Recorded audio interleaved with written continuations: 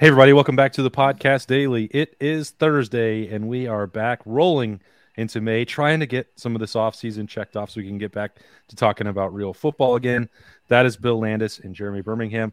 I am Austin Ward. And the reason that I bring up that it's early May is that it feels like this conversation is normally reserved for July, where crazy hype for other teams in the Big Ten begins, and it's right around Indianapolis. It gives some people to talk about. But I'm gonna read you guys something. Oh, okay, fun. Yeah, I know. It's a great way to start the show. But I didn't tell you. I just wanted you to react to this in real time and tell me what you think of it. This is from USA Today, the most respected newspaper in the world. And it kicks off. I know where this is going. Ohio State, number 6. There are personnel issues, including an ongoing competition at quarterback, and there are bigger picture concerns heading into Coach Ryan Day's 5th season. Front and center among those larger worries is the Buckeyes' inability for the past 2 seasons to stop Michigan and combat the Wolverines' physical play. Day and Ohio State can make any number of personnel changes, but won't get back to the playoff without solving what Michigan brings to the table. For now, the Buckeyes are 3rd in their division.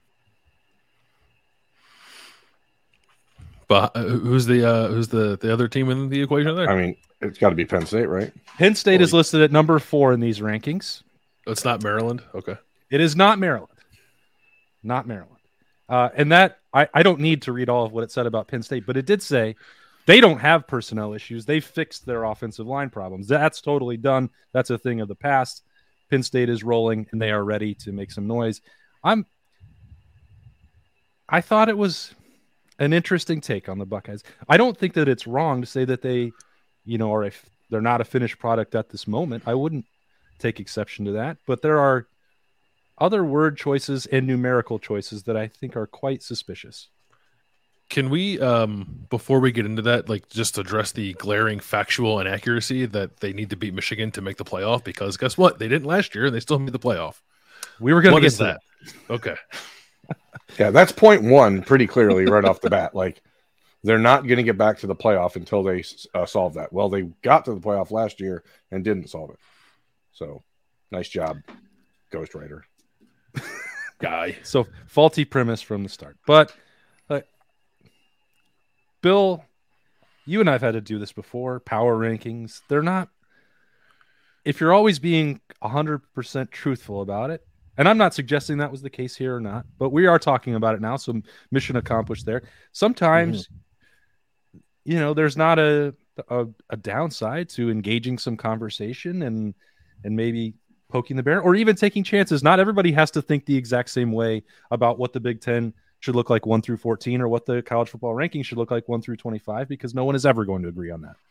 No, and I think the top of the Big Ten East is usually pretty good. I think it has the potential to maybe be the best it's been with these 3 teams. I like what Penn State brings back quite a bit. If you want to tell me that you're buying Penn State stock, I might too, but I also don't assume that they're now going to leapfrog Ohio State. There's nothing that's happened on the field aside from a weird game in 2016 in Beaver Stadium that suggests Penn State is capable of doing that under James Franklin. So I don't want to give them, or him, I guess I should say, the benefit of the doubt in that regard. The Michigan conversation is another conversation entirely. It's correct. They have to figure out a way. They have to figure out a way to beat Michigan. That, in my mind, is enough fodder to generate conversation about the Big Ten and Ohio State standing and what's going to happen moving forward. Adding Penn State to that conversation as a team that is now suddenly better situated than Ohio State feels like a step too far for me at this point. Why is it better to have one 5-star quarterback who's never really played any real football that's not in a competition to be the starter than it is to have 2 5-star quarterbacks who've never played college football that are in a competition to be a quarterback? Why is the first one better? Well, Birmingham, you have 2. Do you really have 1? Yes, you have 2. Oh. I'm not sure I understand the idea of mentioning the quarterback battle like it's a problem. That's a good thing for Ohio State. The fact is, Penn State has Drew Aller coming in to be their starting quarterback this year, but he's a second-year quarterback who has not played many meaningful snaps yet in his college career, and he is not a more sure thing than Kyle McCord or Devin Brown by any measure. So I'm not sure why you would look at their offense with the wide receivers they have, which are not what Ohio State has.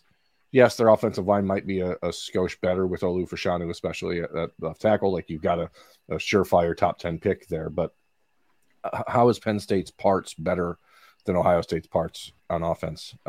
Maybe they are in defense. I don't know. I mean, obviously Ohio State's defense proof is in the pudding the last couple of years, but they return everyone, so you'd expect them to be somewhat better. Now, will they take the leap they took from 2018 to 2019? I don't know, but I doubt it, because you just don't have some of the superstar players Ohio State had in 2019. But they should at least be a better defense than they were a year ago, more consistent. But offensively, I just don't know how you can even put those conversations in the same breath, because stack up the running backs, wide receivers, all that stuff. It's not close. I think that's what I most enjoyed about this piece in the world's most respected newspaper, is that every sentence just got more richer and dumber than the previous one. You're going to start by saying that there's personnel problems. Like, I don't know that Ohio State has a problem with Kyle McCord and Devin Brown being in a quarterback battle. In fact, I think they're probably quite okay with that situation, at least compared to Penn State's. Although they, that staff did evaluate Drew Aller plenty, right, Berm? Like, they like his ability. Yeah. I mean, Ohio State would have been more than happy to have Drew Aller on their roster, but instead they signed the quarterback who was ranked ahead of him in that year instead. I mean, that's the way it goes. Yeah, so I think that they're happy with that. Like, if you wanted to address defensive breakdowns in the secondary a year ago, or talk about right tackle coming out of spring, that would have been fine. To say that there are personnel problems for one of the most talented rosters in the country and then only talk about the quarterbacks seems a little bit disingenuous. Also, coincidentally, there was a link to a story about their quarterback battle. I don't know. Maybe that was why. It's a question. It's not a problem. It's a question with, like, I think two good answers for if you're Ohio State. If you were going to label anything on Ohio State's roster a personnel problem, I think it's probably on the offensive line, which they took a step to address 2 days ago. With a player in Josh Simmons. So, I don't know, we'll see, but I think he's got some upside as we discussed. So, and on defense, I think there's a collective question about Ohio State's defense. Like, can they take another step under Jim Knowles? They took a step last year. Can they take a bigger step this year? Fine. Fair question. Problem is not the right way to frame that. And especially in the context of, like, Penn State's losing some dudes on its defense too. Like, if Ohio State's got problems on defense, Penn State's got problems on defense, and they got to figure out as well. They're in the second year of a new coordinator, so it's weird. I don't get it. And also too, like, it doesn't take into account, excuse me, where that game is this year too. Like that is of grave importance, I think, when you talk about Ohio State and Penn State. Maybe if this were last year, I might entertain that a little bit more. Probably not, but because it's James Franklin. But it's just, yeah, it's odd to me. I think people, I don't know if it is an eagerness to see something different in this side of the division, other than Ohio State and Michigan kind of going at it. And I guess we've gotten that the last couple of years with Michigan finally giving Ohio State a game and beating them twice. But I have felt for a while, probably since that 2016 season, that people have been trying to, like, will Penn State into this position of, like, equal footing with Ohio State and Michigan, and they're just not there yet. I know that Penn State has had some on-field success against Michigan compared to Ohio State, some better success, but as programs, I think there's a gap between Ohio State and Michigan and Penn State that has not come close to being closed yet, to the point where we can have, like, this conversation right now. I think there's obvious Ohio State fatigue around the conference and some of the national writers and stuff like that, who the Buckeyes had suffocated the entire Big Ten for 20 years. So I think people are ready for, like, to be able to have a reason to talk about them, but that it doesn't mean that they're right. And it's also that belief comes somewhat because Ryan Day's program in the last 2 years has had its moments of looking pretty soft against Michigan. And so the ability to write, hey, there's a bigger overarching problem. Like, you can say that without needing to really go too far into detail about what you think the problem is. And people will just accept it as fact because they got their doors beat up, blown off by Michigan. But beyond that, and go back to the quarterback position, Like, if I have the choice between tacos or pizza for dinner, it's pretty great, right? I'm happy with either choice. I don't think that anyone's going to be like, damn it, tacos again? No, pizza again? No, like, I want tacos or pizza all the time. Okay? So it's not a problem to have to choose between tacos or pizza. It is a wonderful gift given to you by the food lords. Thank you, food lords.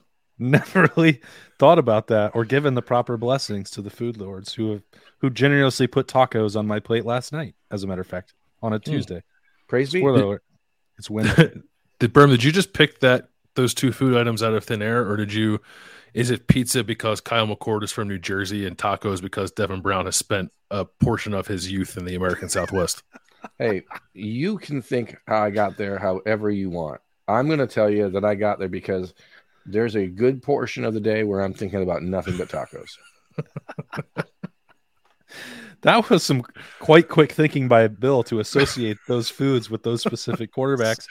And he also deserves credit for also finally giving me somebody else who I can podcast with and talk to who is as critical of James Franklin as me. This is another absolute gift that we must all be thankful for, because if it comes to, even if they are competitive in a game, Penn State will be competitive. They've been competitive. They just find a way to lose when they shouldn't.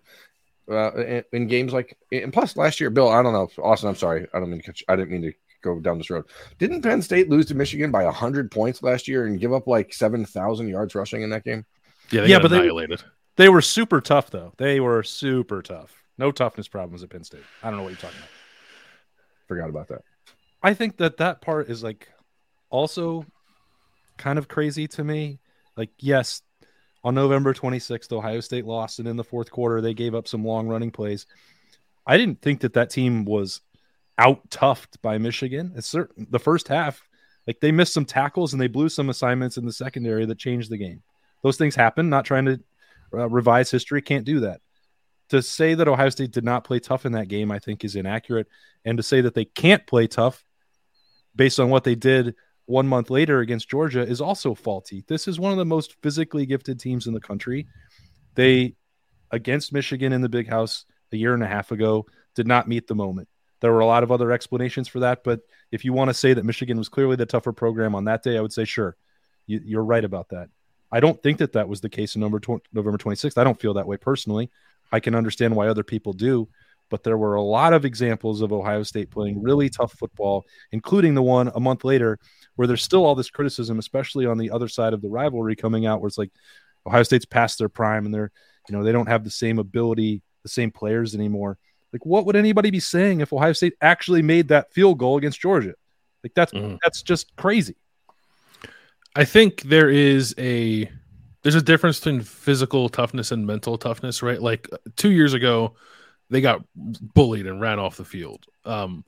Last year, they let it snowball on them, and in a way that I think we're not used to seeing from Ohio State. So I think you can label that toughness. That's not, in my mind, like a personnel clashing of styles there that Ohio State necessarily has to overcome. I thought that they took a little bit of a step forward in that regard last year. They didn't get the job done, because I think now there's this new thing in the rivalry in particular where, like, I think we might have said it after the game, like, Michigan's not afraid of them anymore. Like, I think Ohio State had that to kind of rely on, even if it didn't play its best game, you could reasonably assume that eventually the dam was going to break because Michigan just wasn't mentally up to the task of trying to beat Ohio State.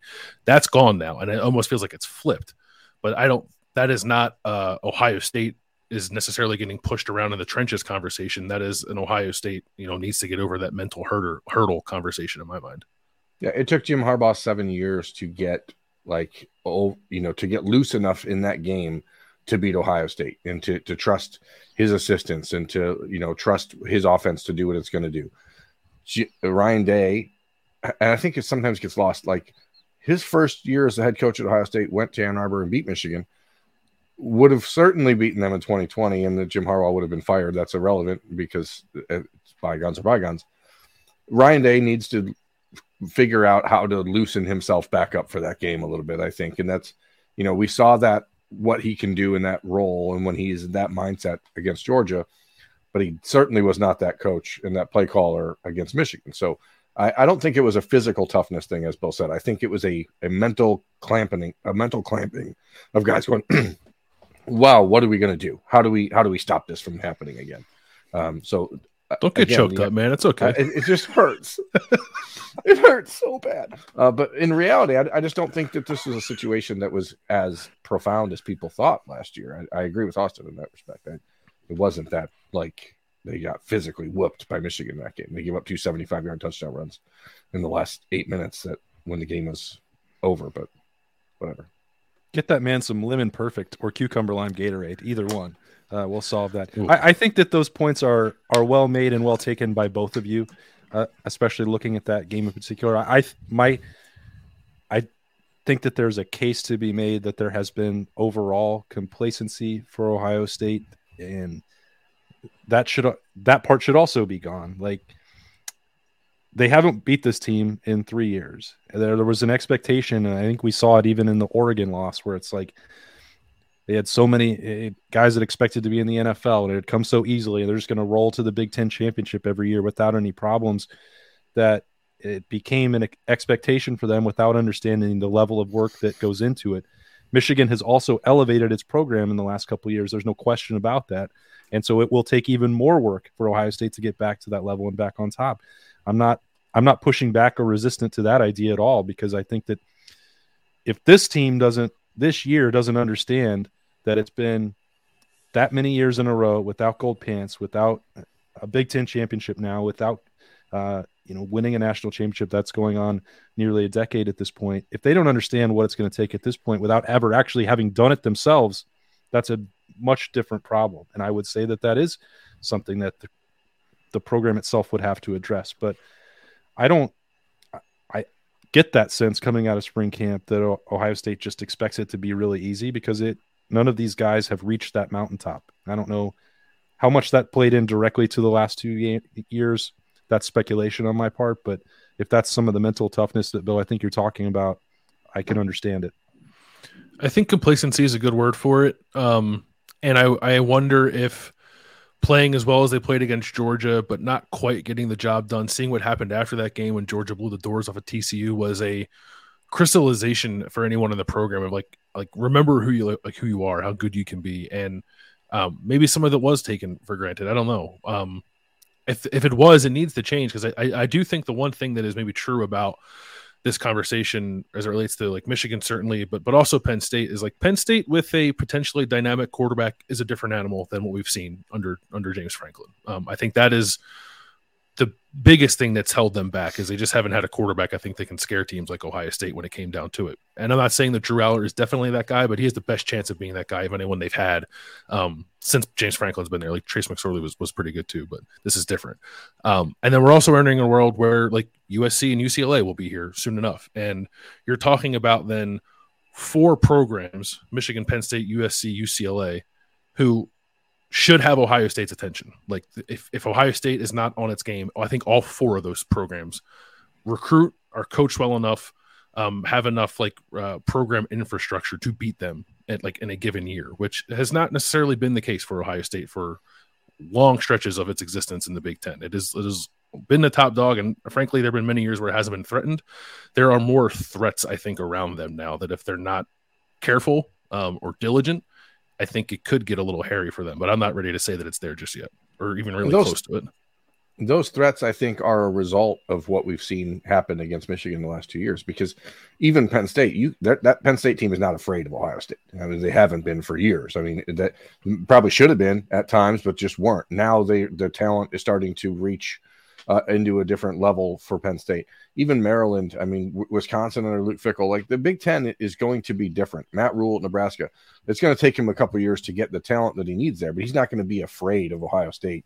And all these teams have to do is put on the film of Ohio State in the last 2 years and say, oh, well, this team's not tough. This team's not tough. So there is a bigger question for Ohio State to solve, but to suggest that they're in a position where the program is teetering on the brink of mediocrity, like this article seems to suggest, is a little bit premature, or a lot bit premature, because they were in the playoff and should have won the national championship 4 months ago. Yeah, I don't suggest that any of those teams around the Big Ten put on the film of the Georgia game, or if they want to dig in, maybe skip the Michigan State matchups from the last couple of years when people thought that was a top 10 team for some reason. There's a lot of talk about a program falling apart, man. What the heck's going on up there? Yeah, there's a lot of examples that you don't want to watch if you're trying to find some hope that Ohio State is slipping into mediocrity, which, spoiler alert, they are not. I know I hate to break it to the world's most trusted newspaper, but that's probably not correct. But shout out to USA Today for giving us something to talk about on this beautiful Thursday. Yes, Berm. The good news is that you can finish third in the Big Ten starting next year and still make the playoff. That's the other thing. Yeah. It's also not quite the insult that it used to be. So I don't know. Maybe we didn't need to read this at the top of the show and spend 20 minutes on it, but I enjoyed it anyway. Just saying, like, this entire conversation is moot because starting next year, the third place team in the Big Ten East, which will be the third place team in the Big Ten, will make the playoff every year. So who cares? I love when we get to the end of a show and the summation is who cares? That's when I know that I've nailed the topic and we've had a great one. On Freaky Friday, Bill mentioned that Josh Simmons is on the way for Ohio State to play tackle coming out of the transfer portal. He is joining us for a conversation tomorrow. You won't want to miss it. Great stuff. He and Bill only spent 75% of the time just talking about offensive line play and throwing punches and kick sliding. But kudos to Josh. Kudos to Josh, because I've never heard anyone on any of our shows say I've never felt so sexy. Like, kudos to him. So look for that and find out why Josh Simmons is feeling so sexy. You won't want to miss it. Thanks for joining us on a Thursday, though. That'll be tomorrow. Appreciate you watching us or listening to us wherever you find it on the podcast platforms. He's Bill. That's Berm. I'm Austin. We'll talk to you later.